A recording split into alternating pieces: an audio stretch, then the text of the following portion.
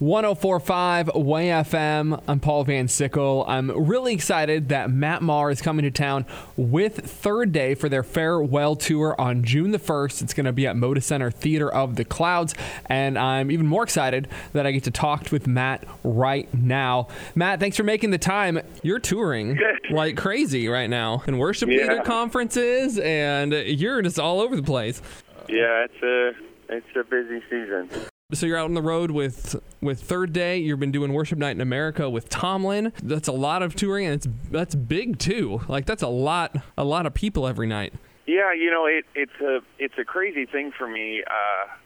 In some ways my journey as a songwriter started with Chris. Obviously recording Your Grace Is Enough and us developing a friendship out of that song, but what's interesting for me is that the one of the first Christian bands I ever met was Third Day, and it was through my roommate. So probably about 2 years before I met, or a year and a half before I met Chris, my roommate went out on tour with them because he had been on the MTV's The Real World.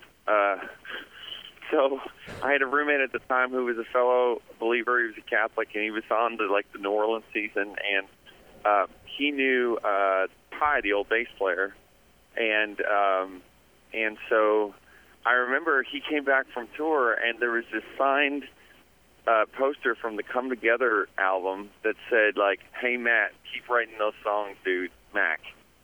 And it's funny, I think I finally told Mac about it, but Third Day for me, that Third Day was the first Christian concert I ever went to. Wow. Where I bought a ticket. I'd been to some massive youth rally about 6 months earlier and saw DC Talk for a hot minute. I didn't even get to see the whole concert. But the first one I ever bought a ticket for was, someone said, "Have you heard the band Third Day?" And I was like, "No," and it was the first album. And I bought a ticket and went and saw them on tour in Phoenix. And it's really, for me, it brings things full circle in a way, that to now be able to be on the road with Mac and Mark as they kind of bring this huge chapter of their lives to closure. It's just a huge honor that they wanted me to be part of it. That is incredible. I had a chance to talk to Mac last week, and I shared with him similar stories of remembering going to see them when I was, growing up in youth group. And it is amazing their influence, not just from their radio hits and on teenagers and youth groups, but just their influence in the modern worship culture of today. One of the first ones to really dive into from just kind of being this rock band to, hey, let's go back and do some of these worship songs and rearranging that. And, seeing that and to lead to more of, Tomlin being popular and the stuff that you do in reworking in some of the hymns and the amount of influence that just the modern worship culture now has. I really think it has filtered through some of those first Third Day worship albums. Yeah, totally. And for me, I'm still at the heart. I still love rock and roll. I haven't. To me, I know it's definitely waned in its influence, but hey, the dream of the '90s is alive in Portland. So it's going to be a great night of rock and roll in Portland. Okay, so now I'm gonna ask a favor of you, because I was telling him that "Alien" is one of my favorite songs of theirs from Conspiracy No. 5, their second album. Because that was first song that my very first band tried to play and played for the church, and I'm sure it was horrible and all that stuff. But so I just love that and that whole rock aspect of the album, and so I was like, hey, you think that you can throw that into the set list? He's like, yeah, probably not gonna happen. Nobody likes that album. So. So if you could put a push in on the inside to get more rock from that album on there and the set list, that would be fantastic. Yeah. All right, perfect. I'll do what I can. All right, wield your influence. Well, let's start talking about some of your rock and roll music. We just started playing your new single on Way FM, What a Friend. And Your Love Defends Me is an awesome song, and we've been playing it. People love it. And What a Friend is a little bit different just in the styling, in fact, of how upbeat it is and how forward moving that song is. As that's one of the new ones we're playing on YFM. Talk a little bit about that song, What a Friend.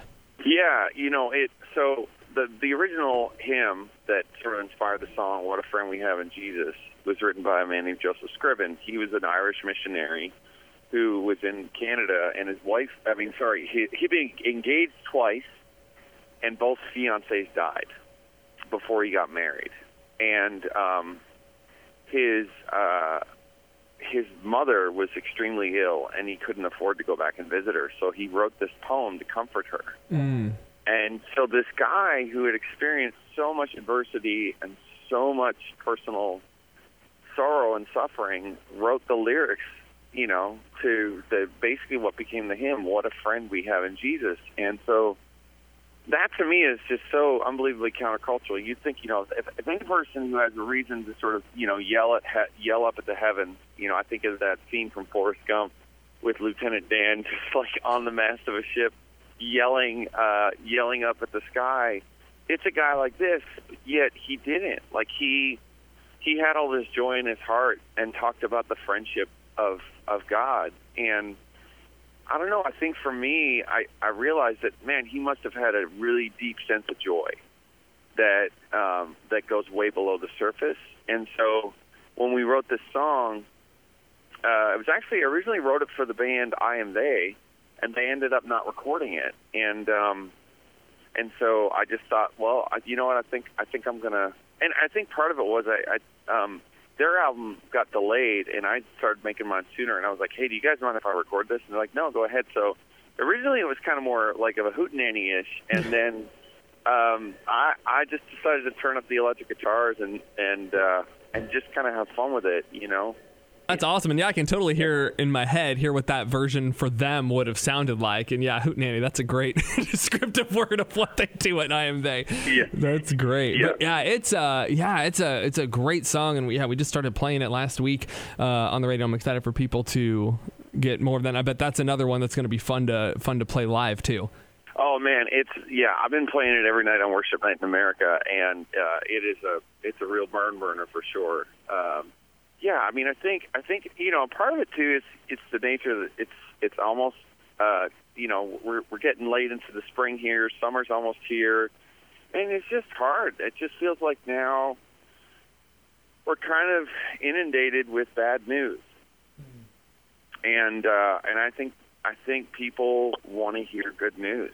I mean, it just I think our capacity to handle serious things and talk about heavy things in life and be willing to push through in the midst of difficult moments, it's directly proportional to the amount of joy you can have if you're really going to survive it. And so I think for me there is a bit of a, this is sort of like kicking back at the darkness in a little way. And so I'm looking forward to playing it in Portland with everybody. Who knows? Maybe it'll be a sunny day that day, too. Hey, it was 85 and sunny 3 days in a row, and now it's back to raining. Wow. So that's amazing. It was weird. Everybody was freaked out a bit. We're all sunburned now. Oh, man. Just talking about having joy through the pain and, coming out of that kind of season that we're all feeling. And I know, you had that season through recording this album near the end with your father passing away. How did that influence some of the process going through the end of that album and since then?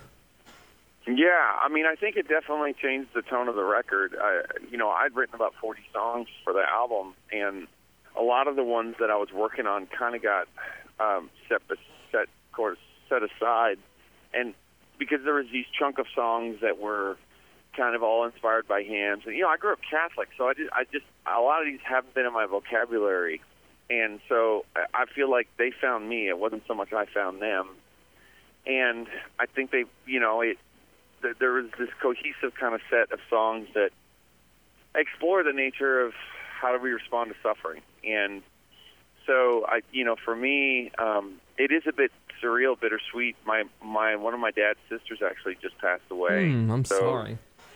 Yeah, it's it's tough, but it's like my cousin, who is one of her caregivers. she had lung cancer. I mean, it really was a miracle. She was supposed to last 2 weeks, and she lasted 24 months.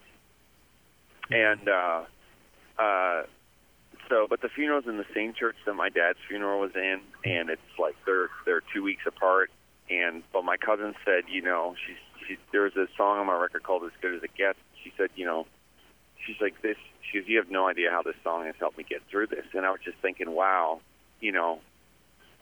it's sort of life building upon the decisions that we make. Of like, I changed the course of this record, changed, and I recorded the songs that I did, and now I'm kind of sending off another family member to heaven, and but these songs are kind of helping lift everyone's spirits, and that just means you can't you still wrestle for the right words for stuff like that, but it's definitely an affirmation that I was in the right ballpark. Yeah, still a grieving process, but when you see the spirit pre-leading, how many times I've heard that with songwriters or preachers who, plan their sermons out, a full year in advance, and then all of a sudden 8 months later, what they're preaching on, they're like, whoa, that's what I needed right now even, and that's definitely a Holy Spirit thing. Totally, didn't see that coming, so... How has, as a dad-to-dad question for you, since losing your dad, has that changed the way you parent at all, or has that made you, look at things any differently as a dad? It's funny. My dad had this thing about him that he would get he'd get this look in his eyes. I'd see it in old photographs that he got he had a sense of like he was painfully nostalgic, and he struggled with alcoholism, and he quit. I mean, he was sober or didn't have a drink the last 20 plus years of his life, but he was a deeply sentimental man, and I think it's funny, I think having children, I'm realizing that it's sort of coming out of me now. I go away and I'm playing music, and lots of parents travel for a living with their jobs, but you come home and you see the change in your children, and it's sort of this evidence that life is moving on. And on one hand, it's a beautiful thing because you're entering into it's like every week's a brand new season. Like my kids, there are challenges temper tantrums of different shades and sorts, and but I think overall now, when I hug my kids, it's like I'm wanting to have as much of a grasp of eternity as I can in those moments, and because I really do feel like those are the moments that give you glimpses of eternity. That just, being so close to that kind of innocence and just cherishing them, and not even knowing they don't have to do anything. You just have all of this love and affection for them. And I think for me, it's all of a sudden I go, oh my goodness, there's a lot more of my dad in me. I mean, I knew there was a lot of my dad in me, but I had no idea how much, Mm-hmm. And so I think it's made me more appreciative of him, honestly. We're talking with Maher. He's coming here to Portland on June the 1st with Third Day. It's the farewell tour. The floor level, the lower level seats are all gone. Those got snatched up super quick. So you are still lucky, though, that enough people have procrastinated. There are still some great seats available. There's no bad seat in Moda Center Theater, The Clouds. That's the same. It's the same theater you came to when you were here with Casting Crowns a couple years ago. Yeah. Where it's you got that huge arena, but it's kind of cut in half. So there is not a bad seat there for a concert at Theater of the Clouds. So we're so excited to have you. We're so excited that What a Friend is now playing on Way FM, and it's a great springtime into summer beaten song, uplifting, upbeat real. It's perfect for Way FM. So it's the latest one off of Echoes, and we want everybody to go check out that album and that song and see Matt coming with third day on June the 1st as part of the farewell tour. Well, we'll be praying for you and your family, with the death with your aunt, and then for you and your immediate family too, as again, you're touring quite extensively here. So we'll keep you guys in our prayers as we get ready and ramp up for you guys to be here June 1st. Thank you so much.